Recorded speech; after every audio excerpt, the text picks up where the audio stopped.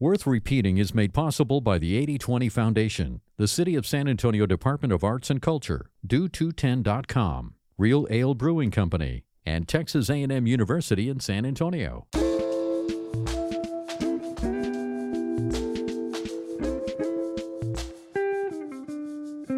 Welcome to the Worth Repeating podcast. This is the second part of our live storytelling event recorded at Texas Public Radio headquarters in the Malou and Carlos Alvarez Theater and Studio. In this episode, we bring you the last three stories about confusing moments, language barriers, and other things that get lost in translation. Our next storyteller is Kristen Quintanilla. Kristen shares a story about an island adventure with the shadiest of strangers.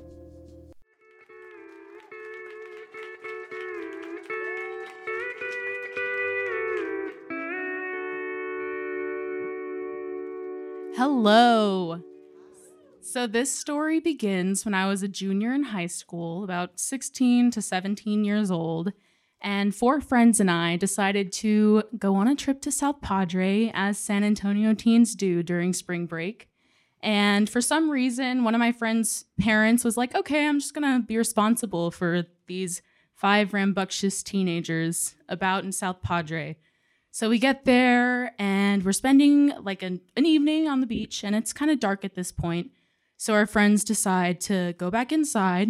We're drying our shoes off in the ocean, or not drying them, but getting the sand out. And you know how time consuming that can be, because sand just never wants to leave any crevice or anywhere. So I'm washing off the shoes, and I get back over to the place that we were sitting, and I notice everyone's already gone, and they left all the stuff. So it was me and my friend Layla, and we just decide, you know what? We're here anyway. All the stuff's here. We came to build sandcastles. We haven't built one sandcastle yet since being here. So we just, got all of our tools, started making things happen. And then these 2 14-year-old girls just come running up to us, and they're all like bubbly and like, oh my God, this guy over there, he's so creepy, but like, we want to try and get him to buy us drinks. And I was like, okay, well, clearly you have like the sensibilities of a 14-year-old, but I saw myself in that. I did, because I wasn't too far off. I was like, been in the mind of a teenage addict before, so we've been there. And kind of like, tried to take them under our wing, be like, talk to them for a little bit and try and convince them to not like do that. So we're talking to them, and they tell us that they're actually students at Alamo Heights. So we were like, okay, we're both from San Antonio, got a little bond going. Then a huge group of like these 17 to 18 older teenage boys walk by.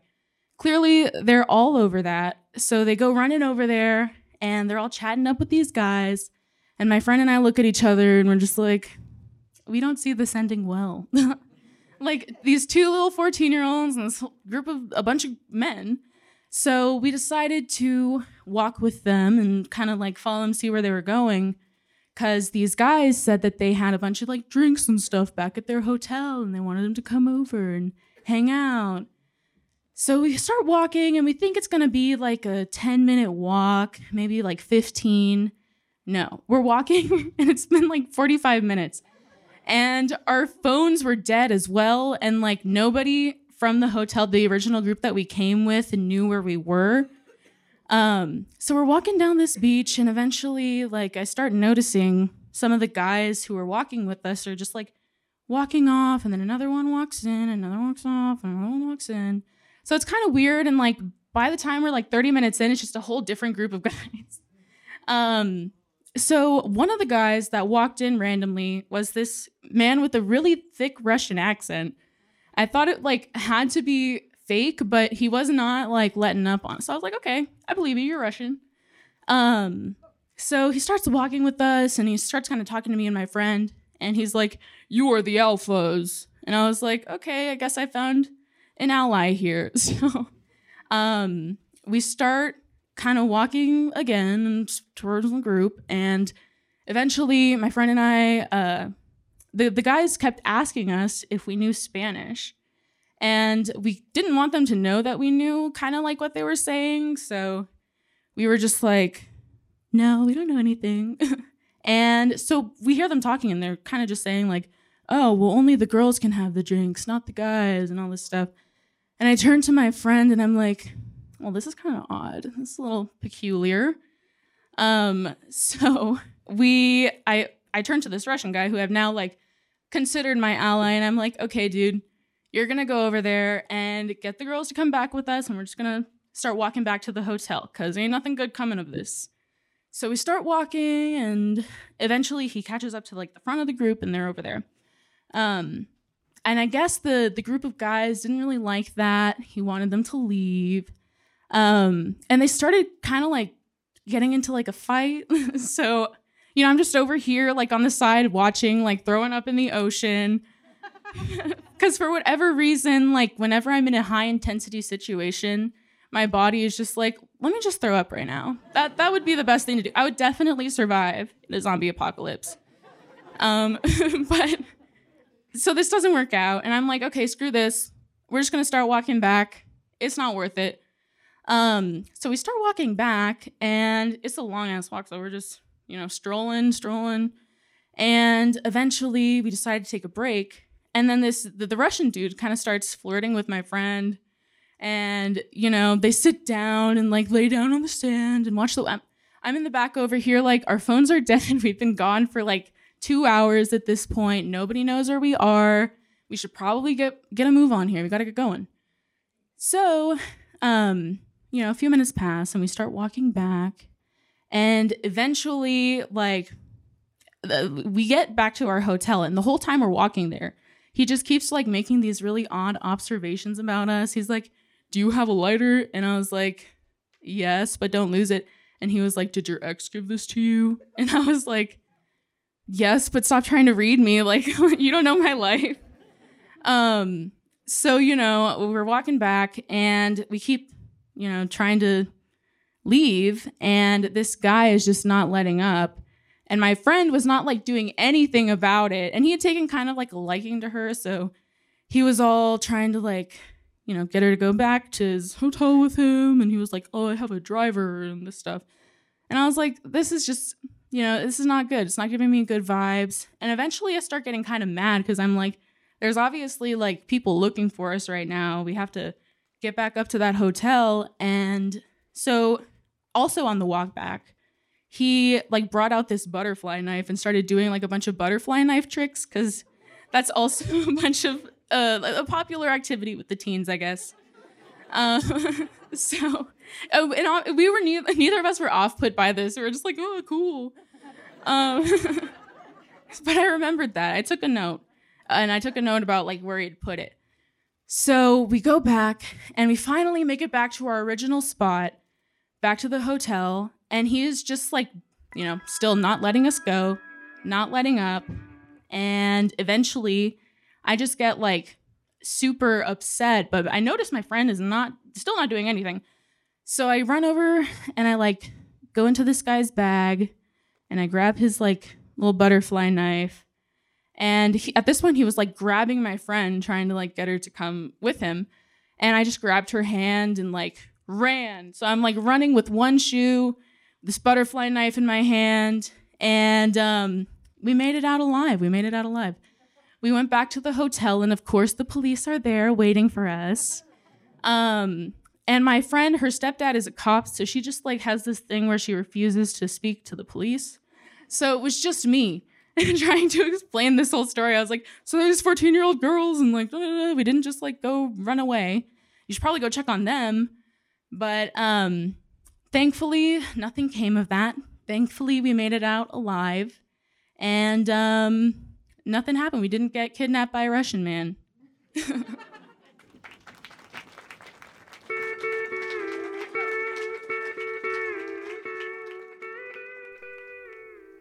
Our next storyteller is Gideon Rogers. Gideon shares a story about the importance of pronunciation when learning a new language.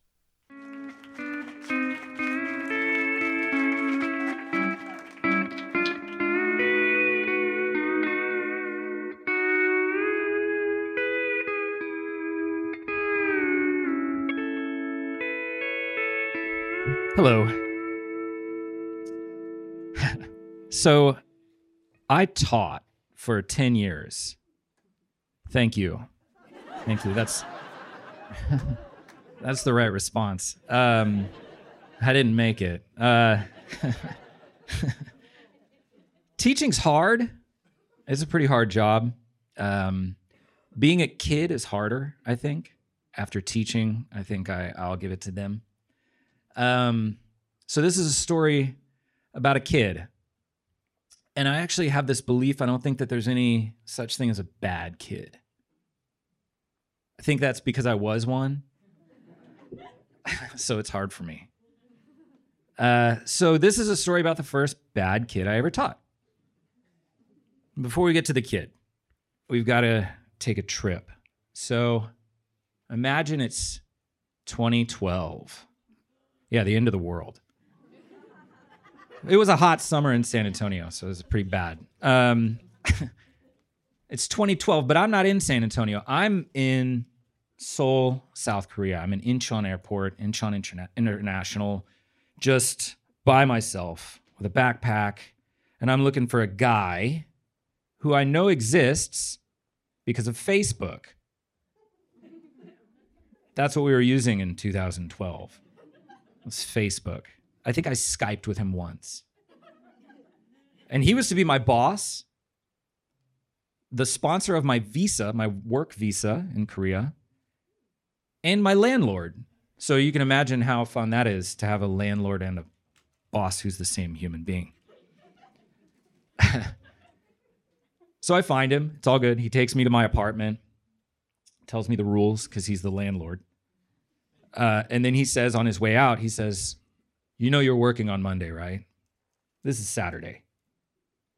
And I said, "Yeah, I know. I'm pretty jet lagged, but I'm ready to do my time, sit in for a week or so with some other teachers and learn what you guys do here. This is teaching English." And he says, No. There was a scheduling conflict. The person who was supposed to teach you, train you, whatever, they missed their flight in Bali. As you do. It happens. When you want to have a longer vacation in Bali, you miss your flight. So he says, you're gonna be going alone. I said, I'm gonna be alone? Yes. Like teaching alone? Yes. Teaching kids? At this point, he's just nodding because he's over this conversation. He's kind of like looking at his phone and he's just like, mm-hmm. And so he leaves and I sleep until Monday because I am so jet lagged. So Monday morning, I'm up. It's a lot like this. I'm up in front of a class. I've never done this before. I've never taught. In fact, on my resume, in previous work experience, it says waiter at P.F. Chang's.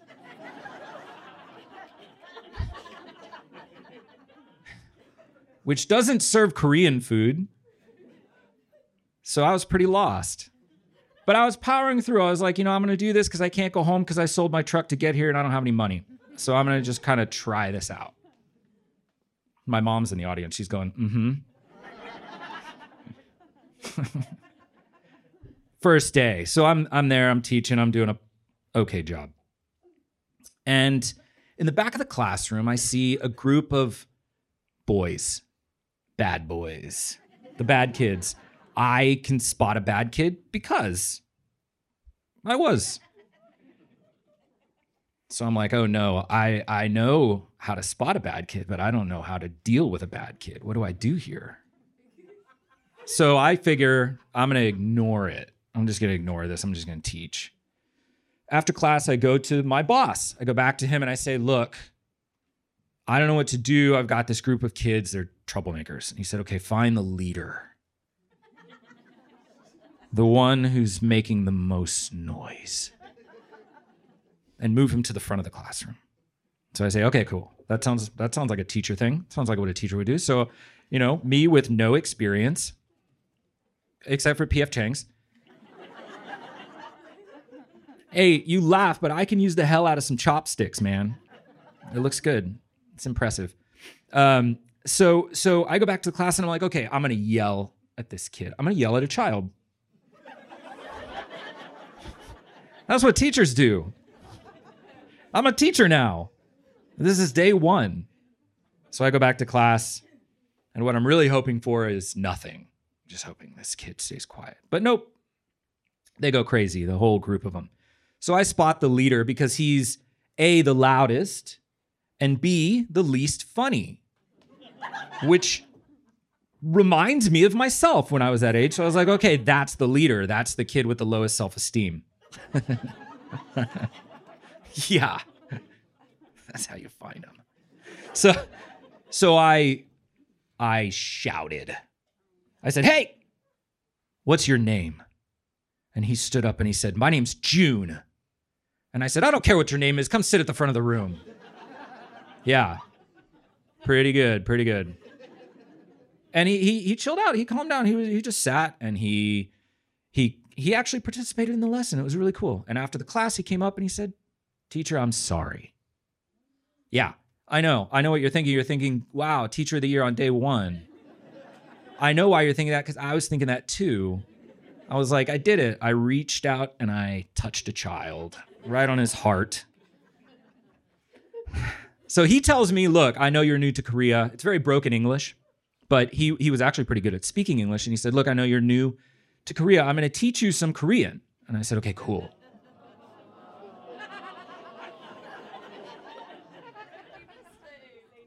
Don't spoil it.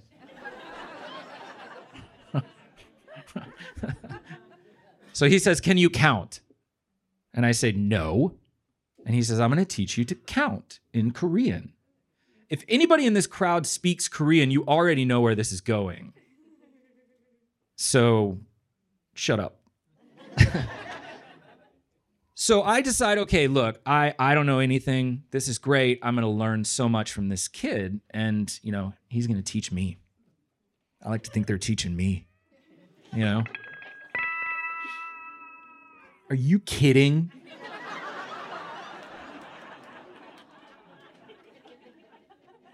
Okay.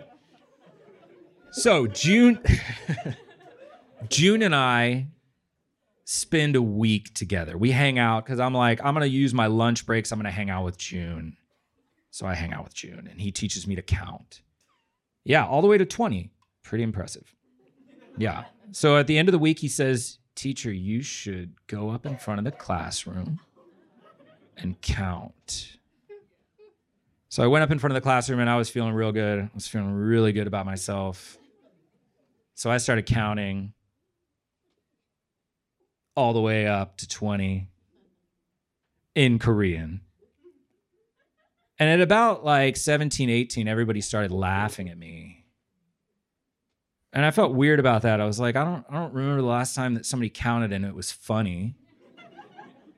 So I went back to my boss and I was like, hey, everybody laughed at me. And he was like, what'd you do? I was like, I don't know. I counted in Korean to 20. And so he said, can you count for me? So I counted. And then at about 18, he started laughing. And he was like, dude, who taught you that? And I was like, oh, this kid in my class taught me that. And he was like, oh. So I'm going to go ahead and show you what I did in English. I'm just going to translate it for you. So I want to start it, and we'll start at 15. 15, 16, 17, fuck, 19, 20.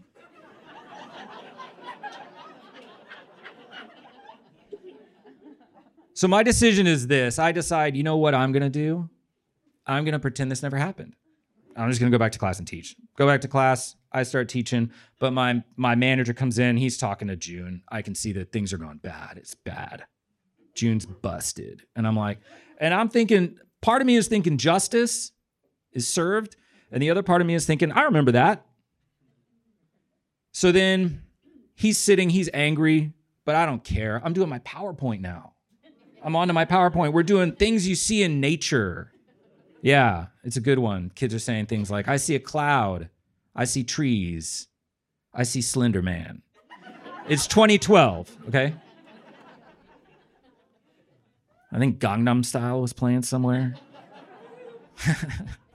All right. And so then I get to this picture of a waterfall. I show the waterfall to the classroom, and suddenly nobody has an answer. And I say, guys, what is this? And it's silent, kind of like now, just silent. And so I'm like, I'm going to help him out. It's a water,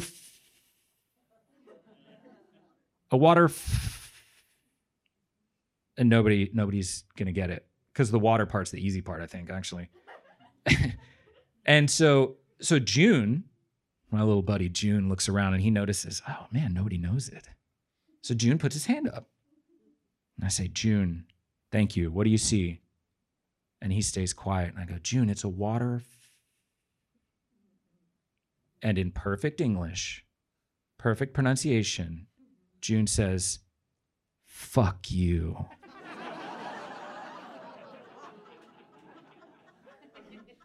As a teacher, you have choices in a situation like that. You have to make a choice. And my choice was to laugh a lot. So much that I had to leave the room.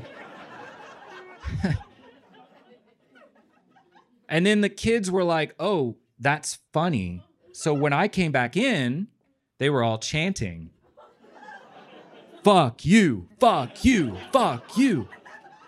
And I'm not even kidding. I danced like a little bit. Like there's a little bit of a dance in there. Anyway, I like to think they're teaching me. Thank you. Our final storyteller is Issa Arson. Issa shares a story about her dad's innate ability to turn a phrase.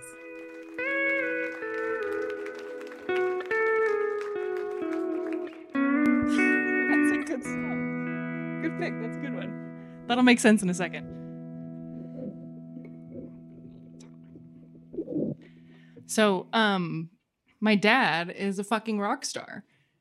And I don't say that because he has any innate musical talent. We shared a piano teacher for a few months, and he learned a single concerto by Edvard Grieg and then said, thank you very much, this is not for me. And he doesn't play any more music. But he loves music, and we share a lot of things in common. We both love music. We're both very tall. He is Norwegian.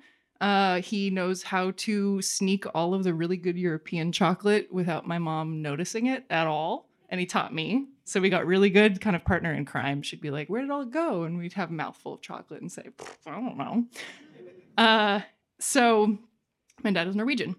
He came over here in his late 30s, I guess. I don't know exactly when. Nobody really knows how old their dad is. But he has a very, very thick accent. And my sister and I just got really good at understanding it. But of course, we have friends who, like, our dad would pick us up from school, or he'd come to go see a show that we were in or something. And we'd have our friends come up and be like, dude, is that your dad? And he'd say, yeah, that's our dad. And they'd say, well, what is he, like, Russian or something? And we'd say, no, he's Norwegian.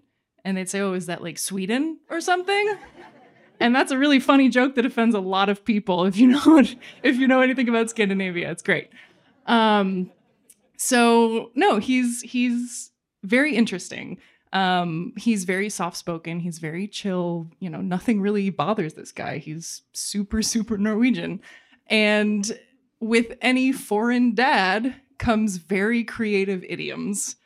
And, we have idioms in English. We've got, it's raining cats and dogs. I'm so hungry I could eat a horse. We have really weird stuff. Every language has weird stuff. But the magic happens when you try to translate that weird stuff into literally any other language. So here are a few of the greatest hits from my childhood. We've got coming in from a long day working outside in the summer. And he says, oh, I'm as thirsty as a mailman. That's my mom's favorite.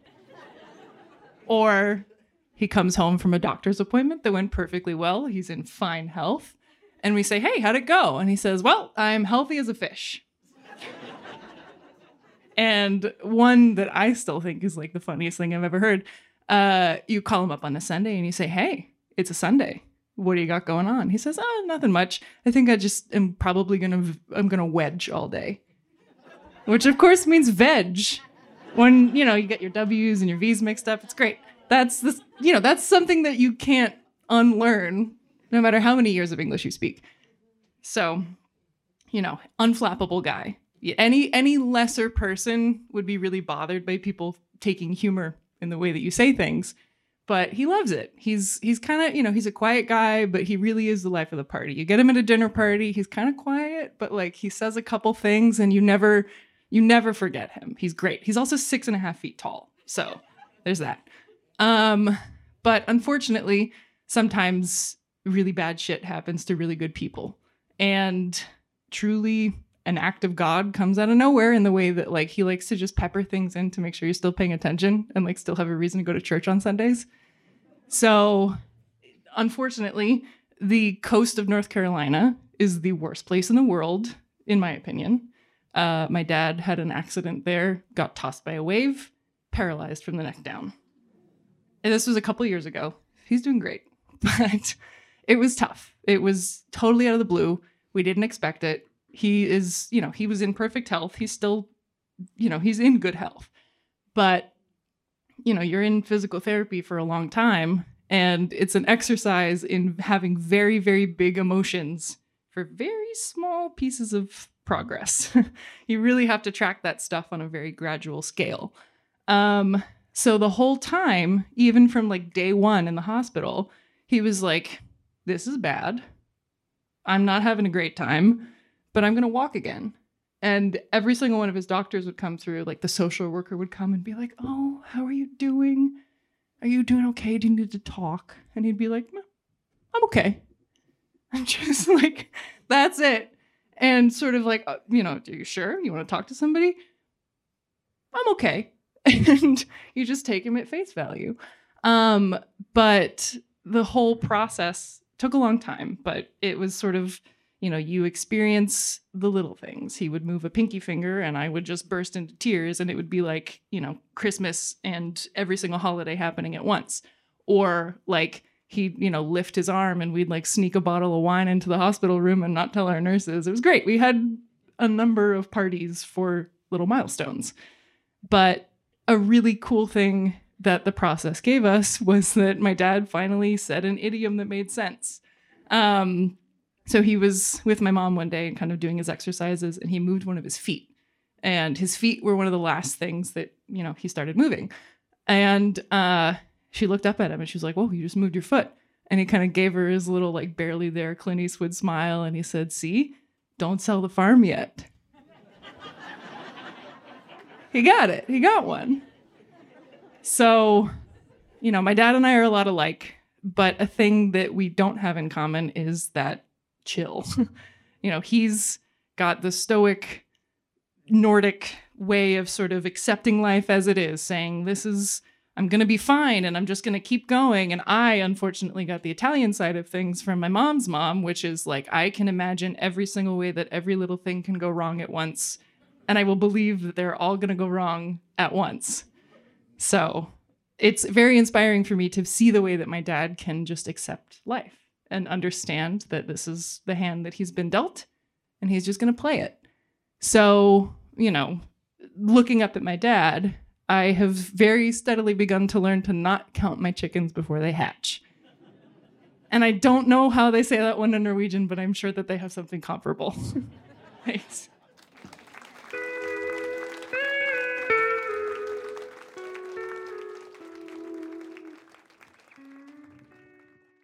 That's it for the Worth Repeating podcast. Como? Worth Repeating returns in September with a whole new season. Want to be a part of next season? Learn more about what it takes to volunteer with Worth Repeating by visiting tpr.org/WR and check out our storyboard application today. This season wouldn't have been possible without our current storyboard. I'm endlessly thankful for their participation. Also this fall, Worth Repeating in print? That's right. Worth Repeating, San Antonio Stories is a book featuring a collection of 40 true tales, epic adventures, and intimate revelations. From last chances to first tries, all of these personal narratives were originally performed in front of a live audience at TPR's Worth Repeating Storyteller Series. Be sure to follow TPR and Trinity University Press on social media to stay in the loop for all things launch party and more on where to find this San Antonio jewel. Worth Repeating is made possible by the 80/20 Foundation, City of San Antonio Department of Arts and Culture, Do210.com, Real Ale Brewing Company, and Texas A&M University at San Antonio. Worth Repeating is a production of Texas Public Radio. I'm Tori Poole. Thanks for listening.